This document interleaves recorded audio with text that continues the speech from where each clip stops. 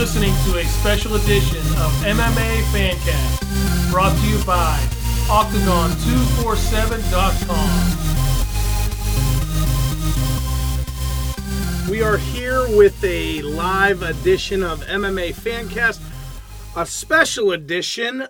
Caged Madness 46 happened this evening, and we were there live covering this event.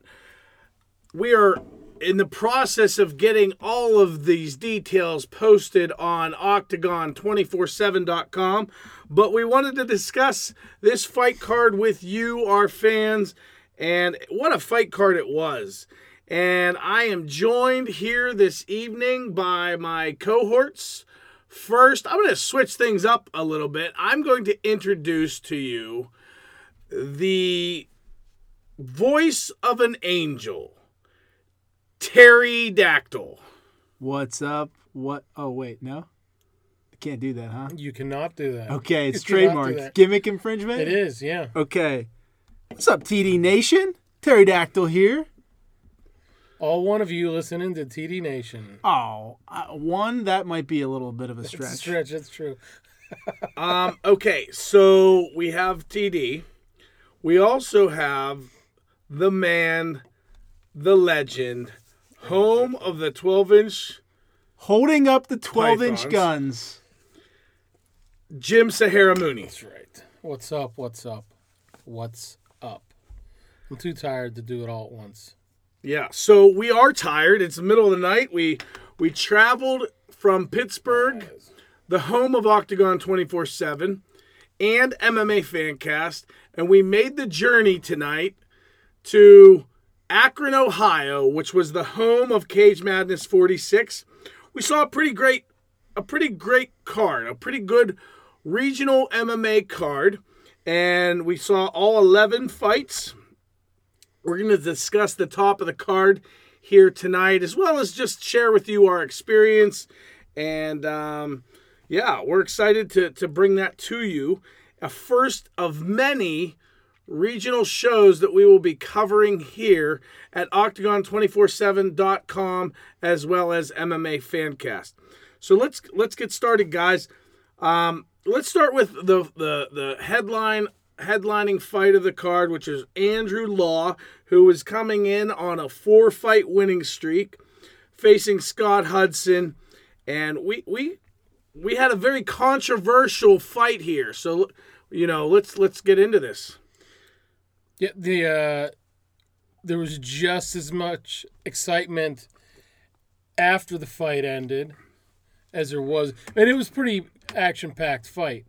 But a lot of controversy at the end, and I think everybody stood around for like 10 minutes till the announcement was made, and then once it was made, the losing corner was not happy. Yeah, so Scott Hudson kind of was the Andrew Law was the crowd favorite, the hometown guy on a 4-fight win streak, coming in at 8-4, and this was the headlining fight, and really it was clear that this was the fight the fans were there to see.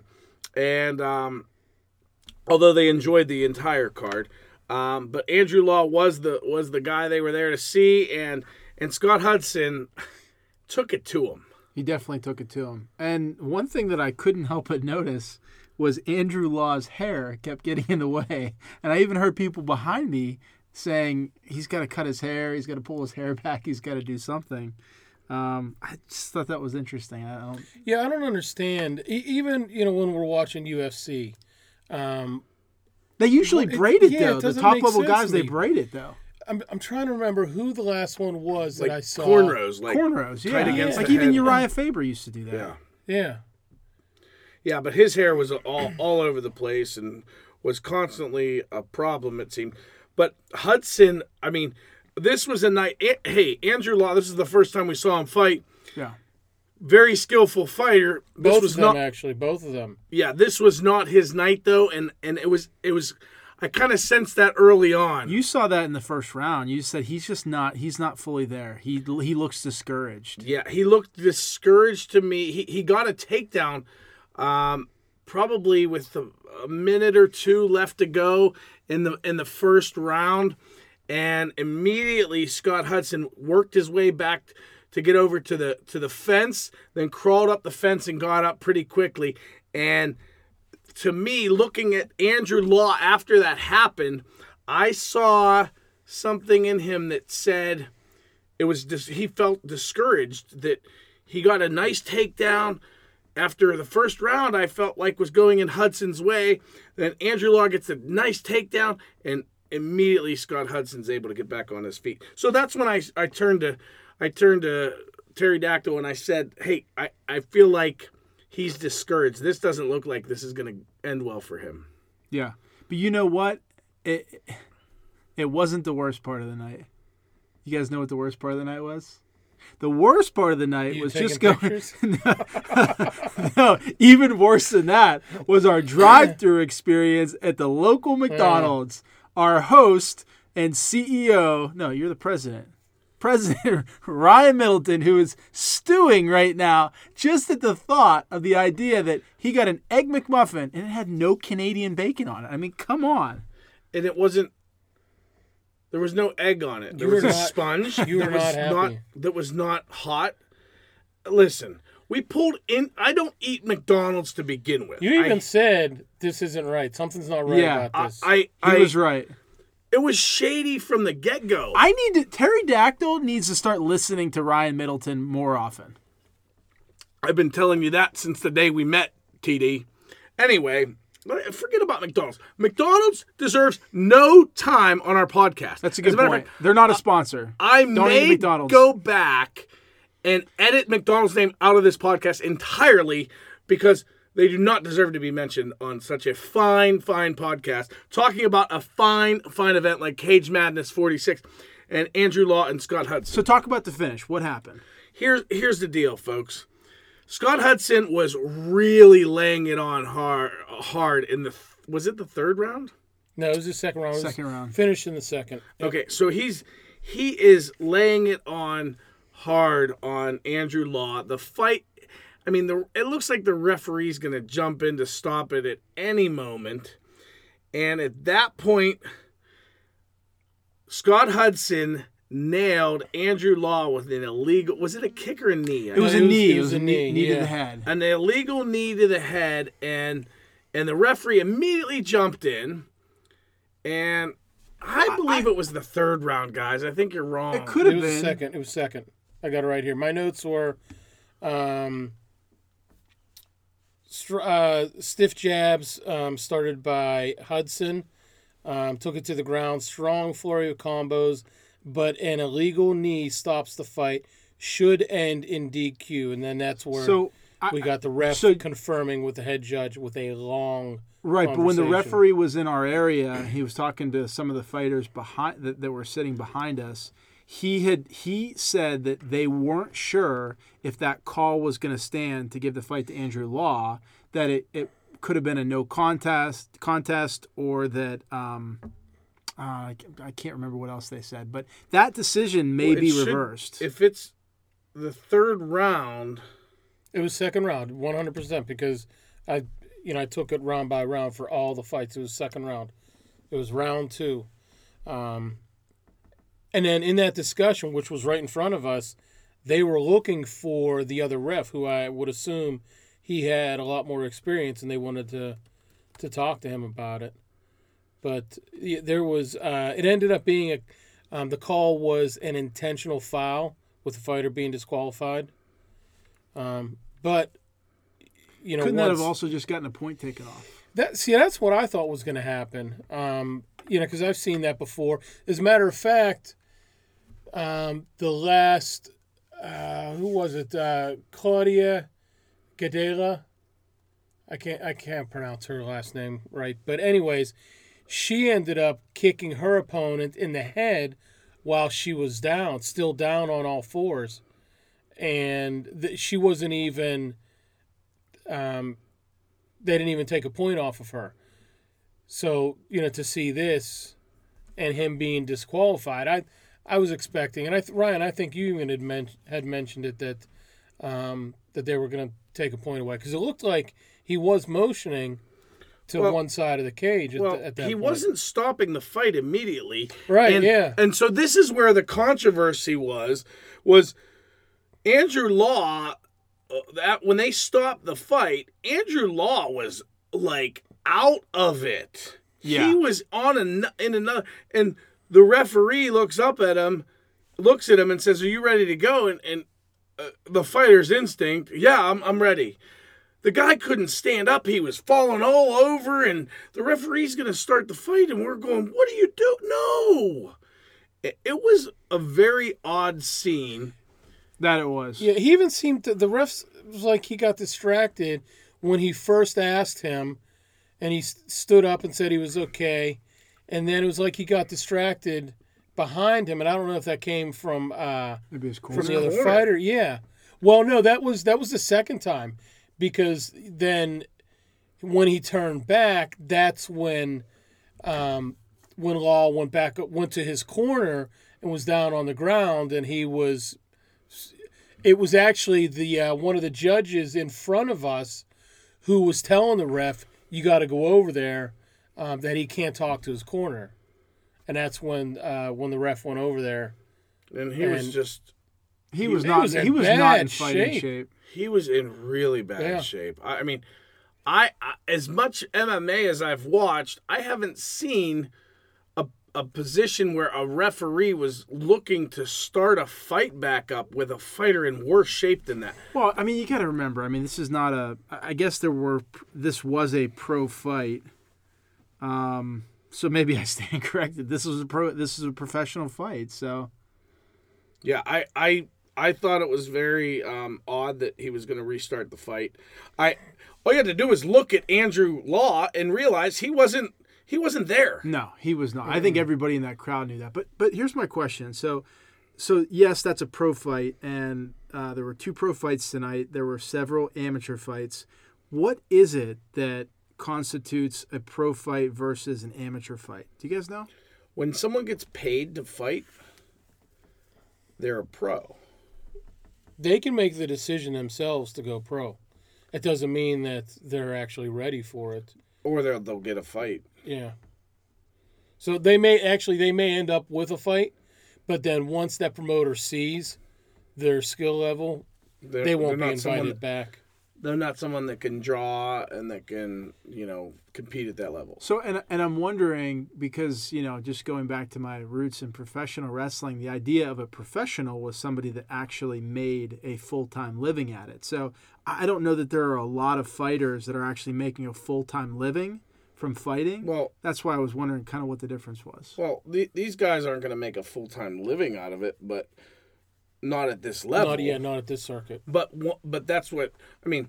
The guys that are 30 that are starting a career aren't looking to make a career out of it. But right.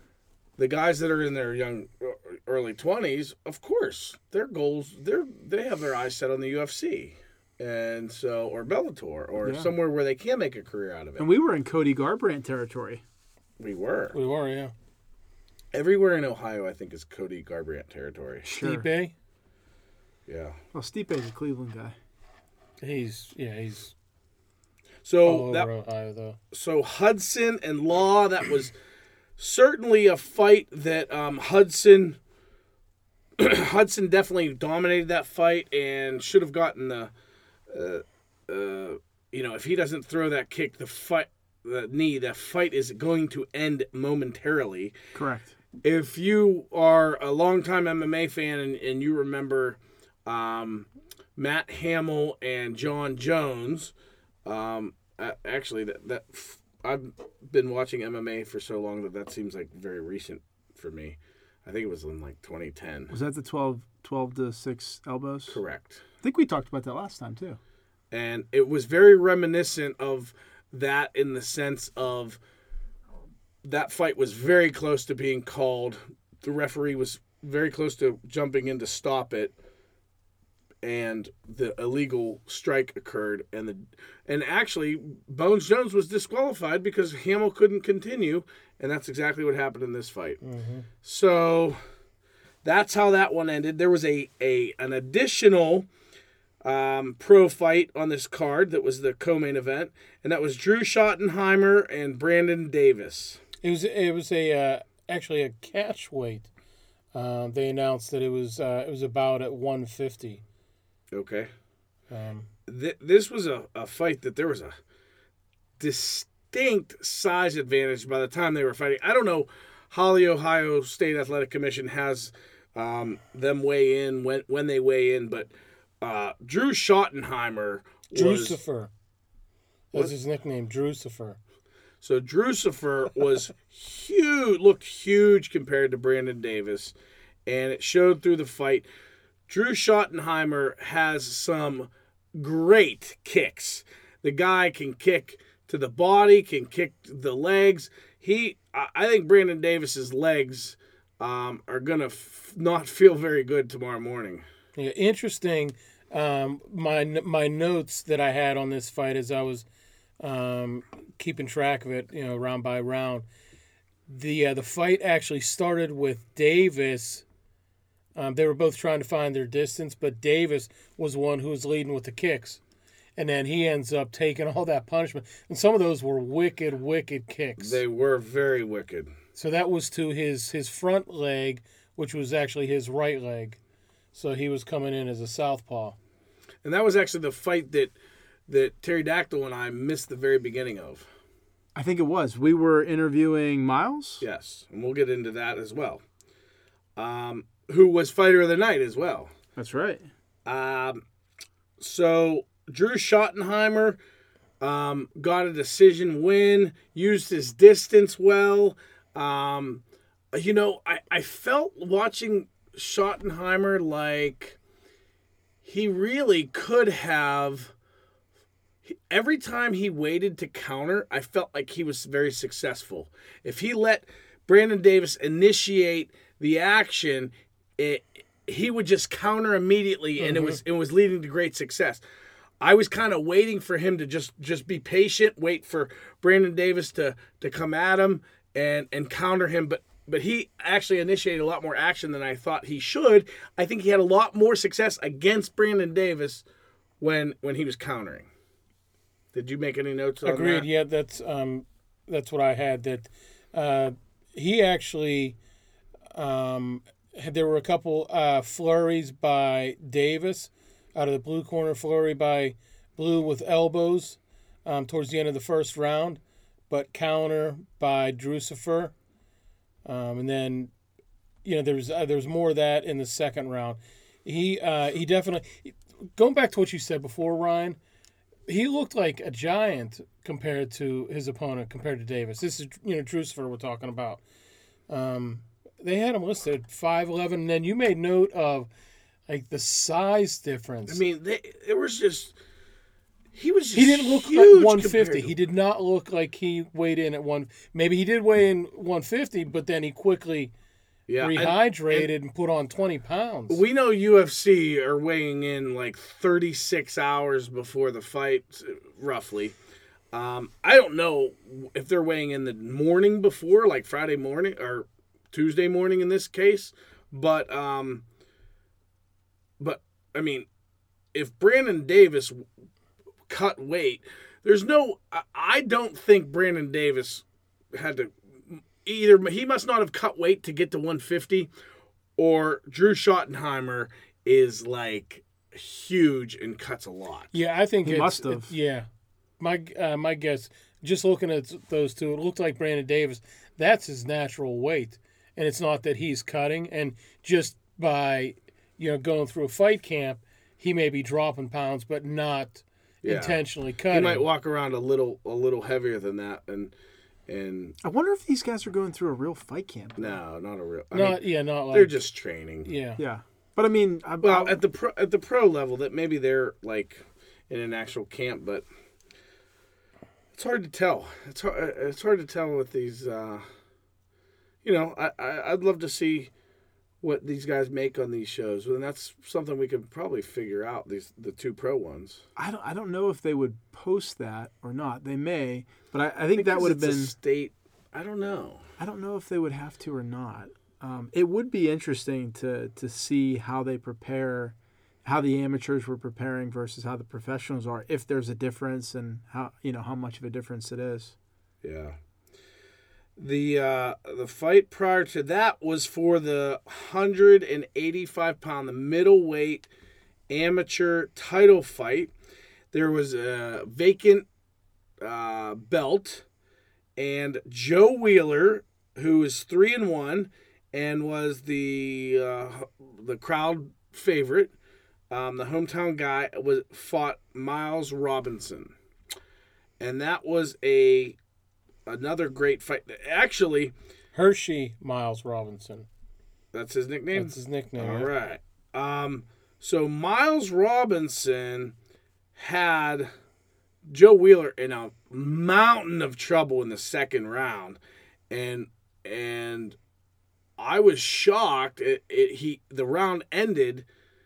If this is going by memory, if my memory serves me correct, at the end of the second round, Joe Wheeler didn't get up the entire I remember time that. in between the rounds. I remember that. But you know what, though? When he came out in round 3, he actually looked good. Absolutely, and that shocked me. I had no said idea. to you guys, this fight is over. You He's said not- this he isn't can't going to even last get up. 30 seconds, and then all of a sudden he's fighting, and he's got the fighting spirit, and we're like, "Whoa, this is the same Yeah, guy it that was was odd. laying on the ground in the middle of the round." Just Yeah. like you said, Ryan, my notes to finish that round say solid round to Robinson.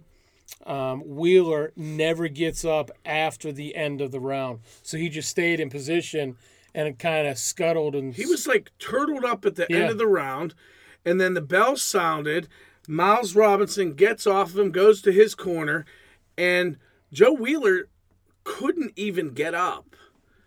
And then didn't get up until right as the cornermen were ushered out. That's when he got up and just went and fought. And like it was, Yeah, I've never seen anything like that. I was so surprised that he had a whole round of fight left in him. And boy, Joe Wheeler gained my respect there. What a tough guy. Miles Robinson is a beast. He won the fighter of the night. Got a trophy for it, along with the 185-pound strap. And that was just and you'll have to check out octagon247.com. We got an exclusive interview after that fight with fighter of the night and new middleweight champion Miles Robinson. yeah, going back to what you said, Dan, Miles Robinson now goes Who? to Terry. either one. I mean, Dan or dude, Terry? you really have like this identity crisis, don't you? Yeah. You don't know who you are. It's not a anymore. crisis for me. So, but what you were saying before, asking about, what makes a fighter a pro, like how do they go pro? Right. At the end of the fight, Miles Robinson, he's being interviewed, and Just quick break. That interviewer was unbelievable. What a pro. I don't know his name, but what a pro. he was Sorry, go ahead. talented. Yeah, he. Robinson said something along the lines of, or he was questioned, what's next for you? Who do you want to fight? And he didn't call anybody out by name, but he said something along the lines of, he's not going to call anybody out by name, but everybody knows who he is. Just give him a call, and he's ready to go. So he moves to 5-1 in the amateur ranks. He's the title holder. This, to me, is a guy that I think his next step should be moving to the pro ranks. Right, and then we just have to understand, well, what exactly does that mean? Yeah. Now, I don't know. I don't know. I'm sure that he's fighting out of his fight camp is Westside Barbell MMA. Which is interesting because Westside Barbell is like a famous powerlifting gym. So I don't know if there's any affiliation there or not. But There, it could be. I don't know. We'll have to find out. But I'm sure we'll be in touch at some point with Miles in the future, and maybe we can ask him, what exactly his future plans are, and if he does plan to go pro, and what circuit he's going to go with. Well, Jim, while you were out there still covering the event, we actually were interviewed Miles Robinson, and we asked, he mentioned that he was going to go pro, and not right away, but he says, watch out, because once I go pro, those kind of things. That interview you can find on octagon247.com.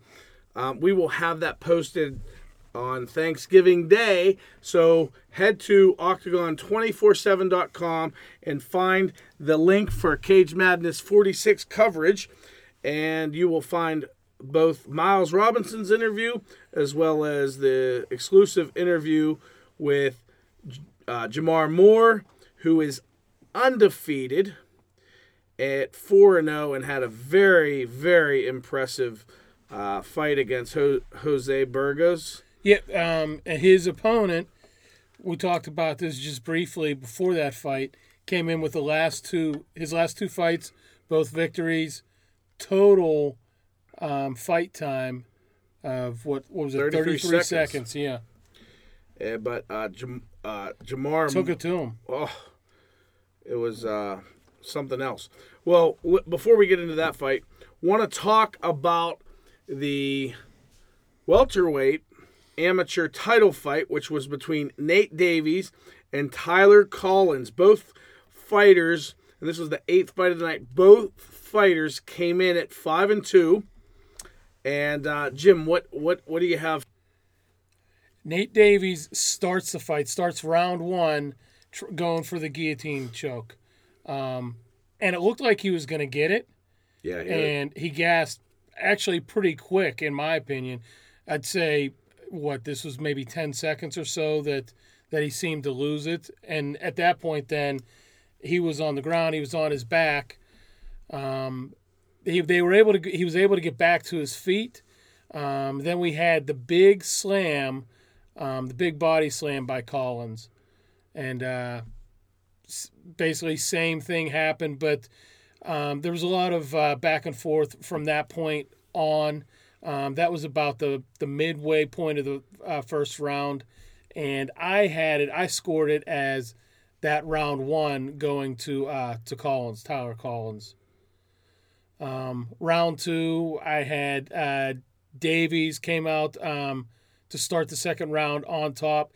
Couple big blows, two stiff rights when he was on top. He was about to start some ground and pound, but then Collins was able to get back up. It went to the fence, and then that's where Collins ended up with top control, and it finished, round two finished with Collins on top. I put down that round could go either way, but I was leaning towards Nate Davies. So then we went on to round three. I said quick into the round. I had Collins taking it to the ground with another body slam. Once he got there, nothing really happened on the ground, and the refs brought them back up. And that seemed to be an ongoing thing with this fight was Davies would get on top, and he ended up winning the fight, right? Davies won that fight? The final score was 30-27, 30-27, 29-28, and it went to Davies. And Davies, a lot of the time, got the takedown and didn't really do much, and it kind of went to a standstill for long periods of time with him on top, but not doing really much of damage. And so for the crowd, which was a Tyler Collins crowd, they weren't happy with this fight. They were wanted more action and wanted the fight to be stood up, and were frustrated because they felt that Davies was just laying on top of him. So this fight was at 170 pounds,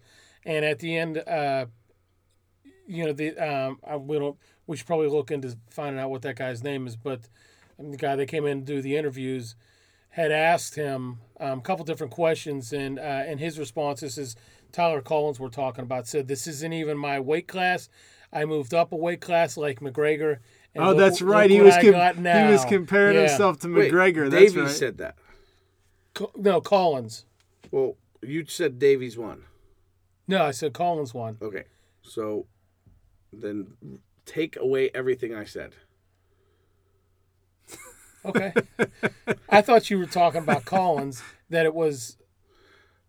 The person that won was the one that was the crowd was against, and where they were frustrated. And they certainly didn't like him comparing himself to Conor McGregor. Yeah, no, they did not.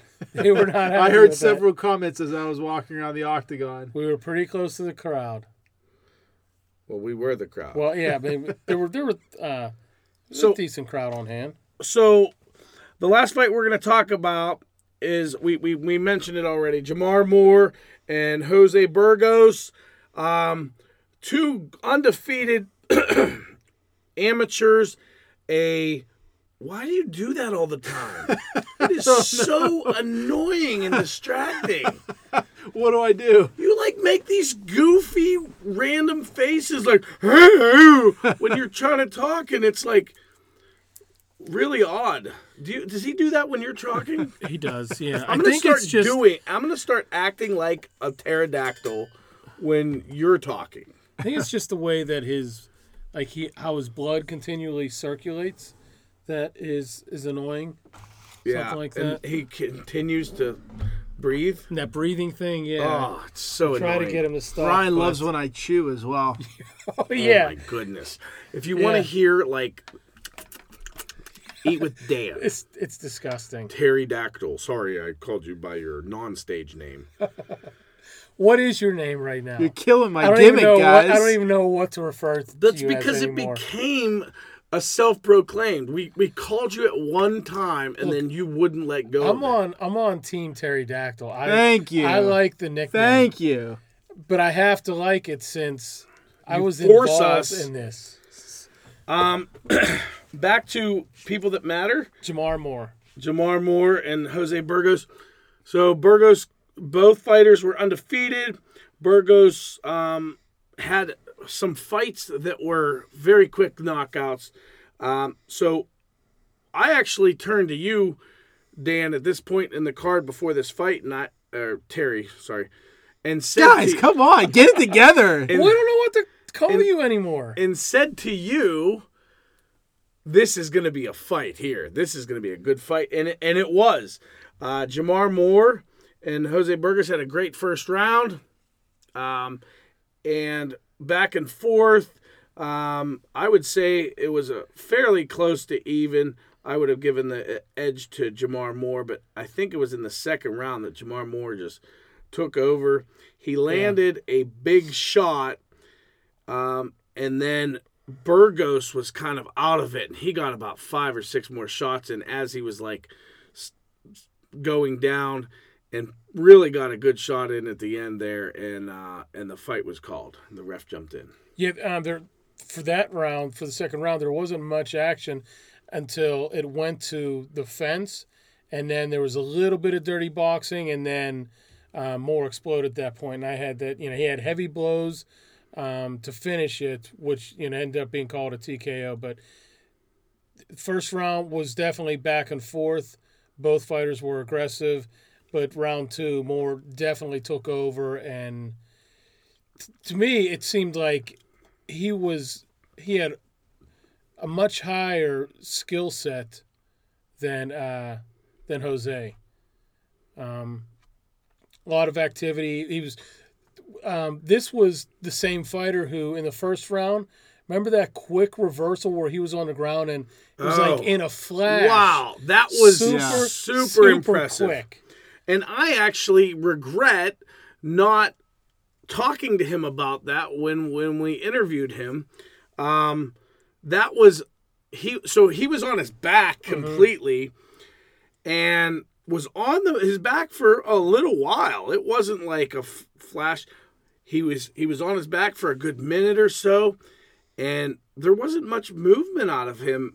And then all of a sudden, he immediately just flipped it. Boom! It was- and it was so He yeah. waited for the moment when he felt the weight was there to do it, and he did it so quickly. Very impressive. Went from bottom to top in an instant. It was very awesome. Very good fight. Very impressive performance by Jamar Moore. Jose Burgos gets his first loss. You know, that's the beautiful thing about mixed martial arts is you can learn a lot from a loss. You can develop so much as a fighter. So much in a lot of instances, so much quicker and more from a no pun intended, from a loss than from a win. And so I look forward to seeing how Burgos, responds to having his first loss and getting back on the bike and just taking off. So Jamar Moore, we were talking about Miles Robinson. I think Jamar Moore could, be somebody that should consider. He's got maybe some consistency. I don't know if that's the right word to use for his performance, but that flash, that speed that we saw, if that's something that he can use consistently, in his pursuit, coming out from beginning of the bell round one against his opponent, he'll just overwhelm him with speed. And it's just something like that is so hard to match up against.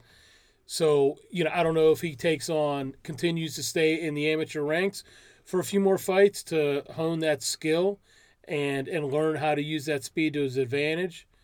Because it was like double what we saw coming from Jose. Just totally unexpected. I would expect to see a couple more amateur fights, though, before he goes pro. Robinson, I think he can go pro now. Yeah, Robinson's pretty close. Miles Robinson, I'll tell you what, he's got a physique that, looks like he's a good fighter and could be really something special. Someone who I think could make some noise in if he continues to develop. And I don't know how old he is. I'd love to know if one of us can look that up. If he's a younger guy, man, he's got a lot of potential. Yeah, we didn't get much information on the fighters with regard to that, but he's somebody that I think anybody listening out there should jot down his name. This is Miles Robinson we're talking about.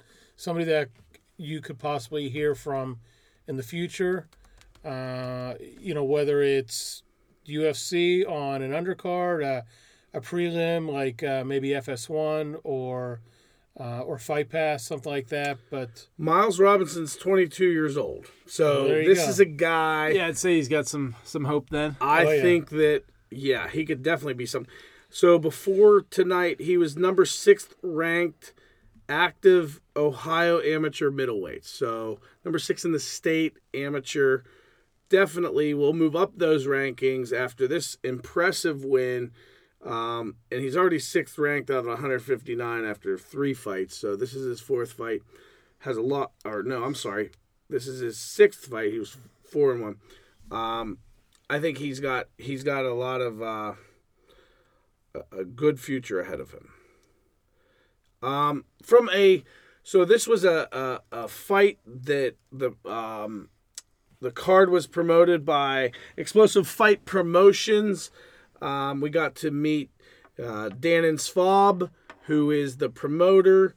Thought they put on a great card. Yeah, I'd say top to bottom. It's interesting for the for some of the undercard. There were even a couple bigger guys that came out swinging. Man, that Matthew Adams, I believe, the second fight, who just took it to Dustin Freed. You guys remember that? I do. I mean, I don't remember a time that he wasn't throwing his hands. Yeah, that was his MMA debut. Right. He came out swinging for like. I literally don't remember him stopping at all. Dustin Freed's nickname was what's his? Big wig. Big wig. Yeah. Okay, so Matthew Adams came out and just stormed and never stopped. and just whether it was on the feet and then when it went to the ground, he just kept punching the entire time. Yeah. I think the fight lasted 30 seconds. Yeah, and most of the first few, I think the first 3 or 4 fights went about 30 seconds. What about the big super heavyweight guy? Well, actually, Looked like that was corn-fed super good heavyweight. old boy.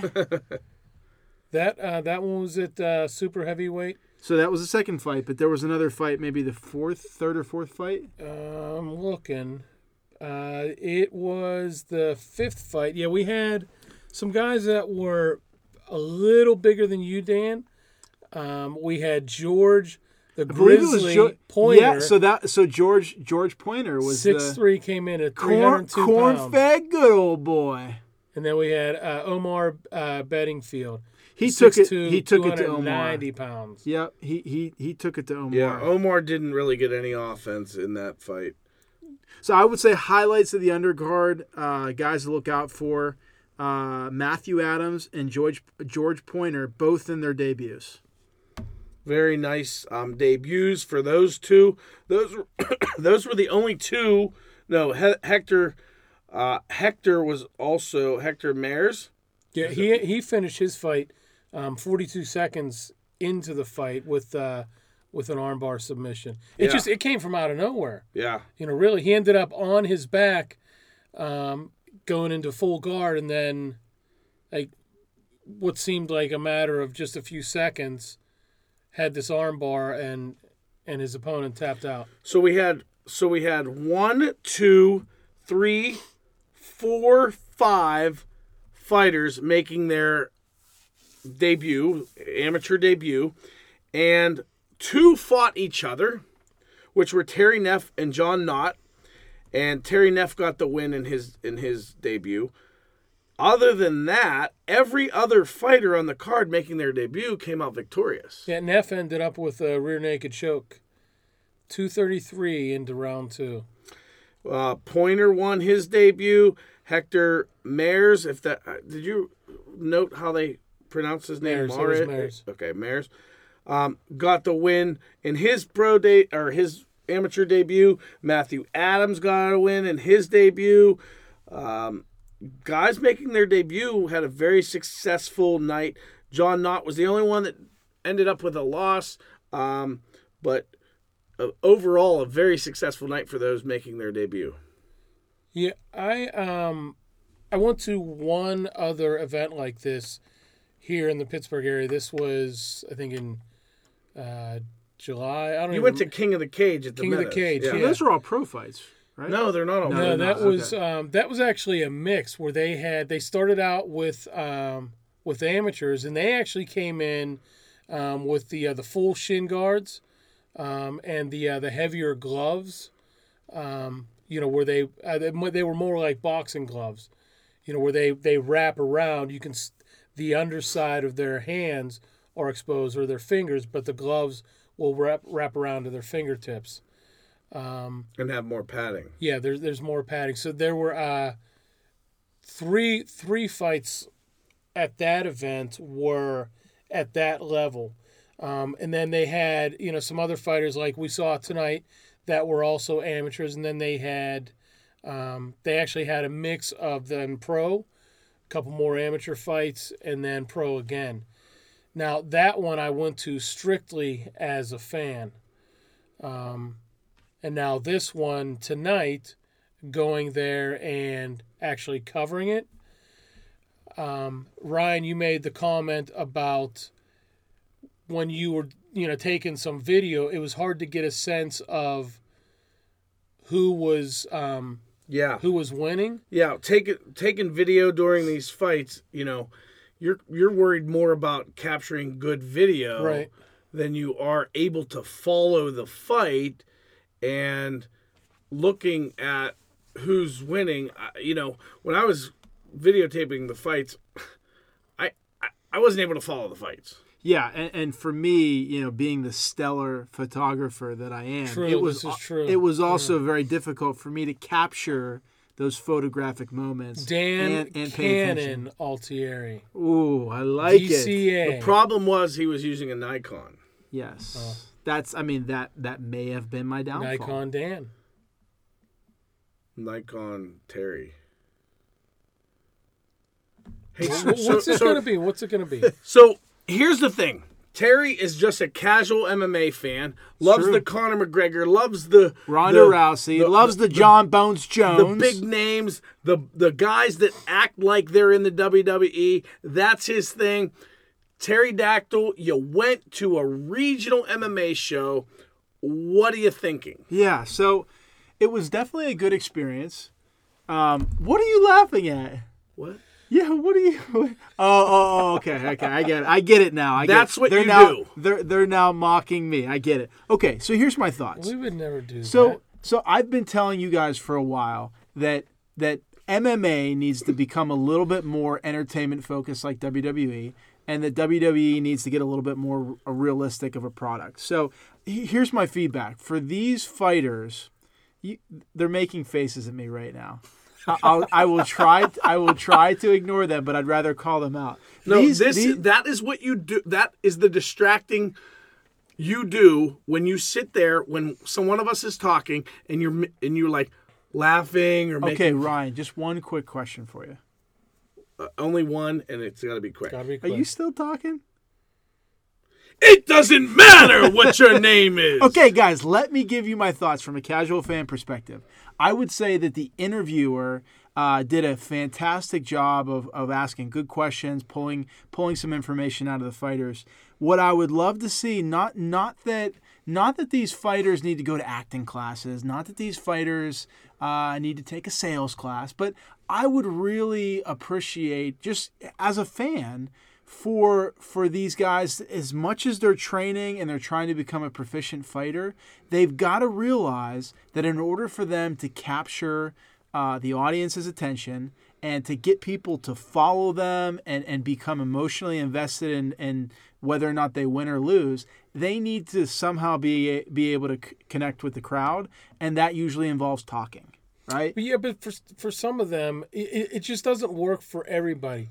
For Conor McGregor, natural. Well, but we're 100% natural. We're talking about being able to position themselves as a fighter versus somebody like Conor McGregor who goes over the top, is the showboat, the showman himself. I don't even think he goes over the top. I think that's just him. That is him in the cage. I think that is him with the volume turned up to 10. So if you talk to Conor McGregor's dad and you saw the interview with his dad, he says that's the cage Conor. Right, and that's what I said. For him there, he's not going over the top. That is Conor McGregor, UFC in the octagon. He's intentionally doing that. And guess what? You know what that means? You know what that makes him? He's smart. He's not only that, he's marketable. Yes, right? And he's Wonder Boy even made that comment about him, that he's smart for doing these things. His act, if you want to call it that, in the ring and around the octagon leading up to the fight. Look at the pay-per-view numbers. Yeah. Look at the number of casual fans that they bring in. But again, there's a difference between somebody that is trying to be somebody else. The reason why Conor is so good, because it is him, but again, the volume is turned up full blast, right? So I'm not suggesting that somebody like Miles Robinson, great example. You know, he could carry himself. You know, we've got again Octagon247.com. We've got a great interview with Miles Robinson and an exclusive interview. Very good point, from the locker room. And if I could see a little bit more of the fire and intensity outside of the ring as I do inside of the ring from some of these guys, I think that would complete them not only as a fighter but a sports entertainer. Not to be confused with pro wrestling, but realizing that this is a sport, but there are also viewers, right? And they've got to be entertained. They've got to have an emotional connection. That's what I would like to see. But I had a great time. EFP put on a great show. Thank you for your hospitality. So if we talk about what we saw tonight, how does one of those fighters position themselves with something like that, how does it get them noticed? Because I don't know where the coverage is that's going to say, hey, aside from their performance, do you think it's something that they need to be practicing? Maybe Drew Schottenheimer might listen to this podcast. You're talking to Drew Schottenheimer. What coaching would you give him to make him the type of fighter, the type of person, the marketable person? What practical advice do you think you could give to him? Before we do that, I just want to say he's got a good nickname. Drusifer. Drusifer. There's a couple things I'd say. The first thing is that you have to know yourself and who you are and what you want to accomplish. Once you figure out that, then you need to, what is it that others think of you? What is it, for somebody like Conor McGregor, right? Somebody has probably seen him act that way and maybe laughed at it or thought it was interesting or funny, right? So who are you? What stands out about you? Is that what you're saying? What stands out about you? What do people notice about you? And then the third thing is that your communication skills are one of the most, it's the most influential way. It determines whether or not people make a little bit of money versus a lot of money. Right? So I don't know if that's a Dale Carnegie speaking class. I don't know what it is for you, right? Go watch Gary Vaynerchuk videos, right? Whatever it can be, but you need to be able to tell a story on that microphone. You need to be able to articulate. Heck, you know what? Go watch 1980s professional wrestling promos or even what it is now. Those guys, what the successful ones, what makes them, stand out in people's minds, they are themselves, but again, they crank that volume up, right?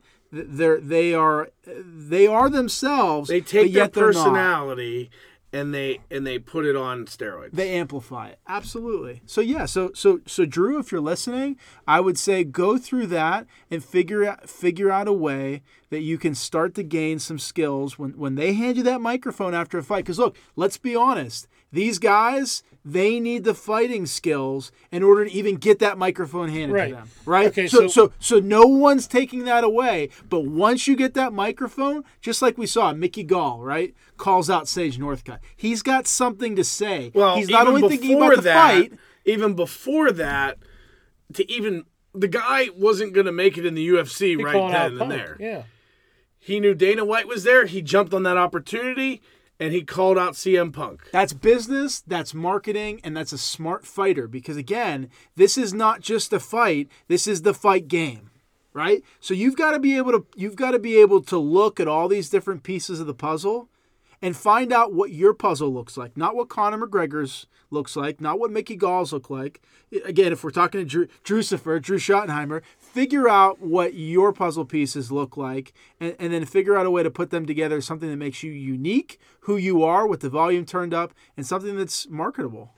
So when you look at McGregor or Rousey and you see them pre-fight where they have the volume turned up, do you think that is too much and it should be toned back? Because, then how does he do the same thing without it looking like that he's just trying to be an actor? Okay, so that's fair. I would tell you the first thing is that nobody cares how loud the volume is unless you can fight and back it up, right? How many times have we seen somebody who had all the antics and then gets in there for 30 seconds and gets crushed, right? That's somebody that people make fun of, right? But when somebody talks smack and backs it up, there's nothing like it. Everybody loves that person.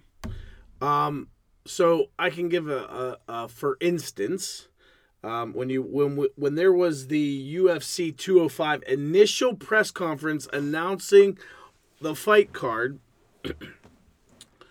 who did Frankie Edgar fight? Jeremy Stevens. Jeremy Stevens, little heathen, McGregor started talking smack to McGregor. Goes to 205 and gets beat up. So that's the kind of thing, like, you can talk all the smack you want. No one's going to remember it if you get beat up by someone else. Absolutely. And so there's obviously a few exceptions, right? Chael Sonnen gets beat by Anderson Silva, but puts on a heck of a performance. I mean, of anybody at that time that fought Anderson Silva, Chael Sonnen was the closest to so it's not that you necessarily have to win, but you've got to have a strong, dominating performance so that somebody that's sitting there, look, you don't want to buy the t-shirt of a loser, right? You want to buy the t-shirt of a winner, but somebody that goes in there and gives it everything and that you feel like should have won, you can still support that person as well. Well, and I think you can still support the person that goes out there to win fights. Absolutely. There are not win fighters, rounds. correct. Win fights. If you're the type of fighter that goes in and is careful to win a round and I mean, yeah, you may take some rounds. You better win all your fights because that's the only way you're going to be marketable. Yeah, well, that's what made George St. Pierre so marketable because he'd won all his fights. But I'm telling you what, if George St. Pierre was, he would be he's John Fitch. He is John Fitch, yeah. But he was just a little bit better. And John Fitch was still relevant and was let go because he just was boring. Be the type of fighter that looks to end fights when that opportunity, that will take that chance and people will get behind you. That's why people are getting behind Cody Garbrandt because he is throwing everything into his fights. He's a good smack talker. Absolutely. So Cody Garbrandt, I don't know if it's somebody said his cousin was either fighting on the show or had fought on the show, but since we're in Ohio, that's a good example of a fighter that leaves it out there, who has a personality, certainly has a look. Not everybody has a look, but can also fight. So guys, figure out what your puzzle pieces are and what the ultimate puzzle is going to look like, and put it together uniquely for you. But whatever you do, turn up the volume. Well, that comes straight from Terry Dactyl. If you are a MMA fighter and you're listening to this podcast and you think he knows anything, then listen. If you think he knows nothing, throw everything he just said out the window. Terry Dactyl, ladies and gentlemen. And that is going to wrap us up for this special edition Caged Madness 46, brought to you by Explosive Fight Promotions. This is MMA Fancast, brought to you by Octagon247.com. We're going to have plenty of pictures, if Terry Dactyl took any good ones. And we're going to have some videos of the exclusive interview we did. We know the video is good. We had a good video guy, didn't we? Yeah, well, that's the problem. Well, we had a good on-air video guy, but the camera work may be shoddy. We'll see. Jamar Moore exclusive interview, as well as Miles Robinson exclusive interviews. We will have those posted on Octagon247.com. Find the Cage Madness 46 live coverage link, and that'll all be posted there. We thank you for joining us. We will have our regular Sunday evening, Monday morning podcast available for you. Please subscribe to this on iTunes, Stitcher, any variation. Rate, review, and subscribe. Would love to hear some feedback. And want to wish all of you a very happy Thanksgiving. Eat that turkey, watch football, and cheer for the Steelers. We need some wins. Thursday night, Thanksgiving night, go Steelers. Gobble, gobble, gobble. Thank you all. God bless.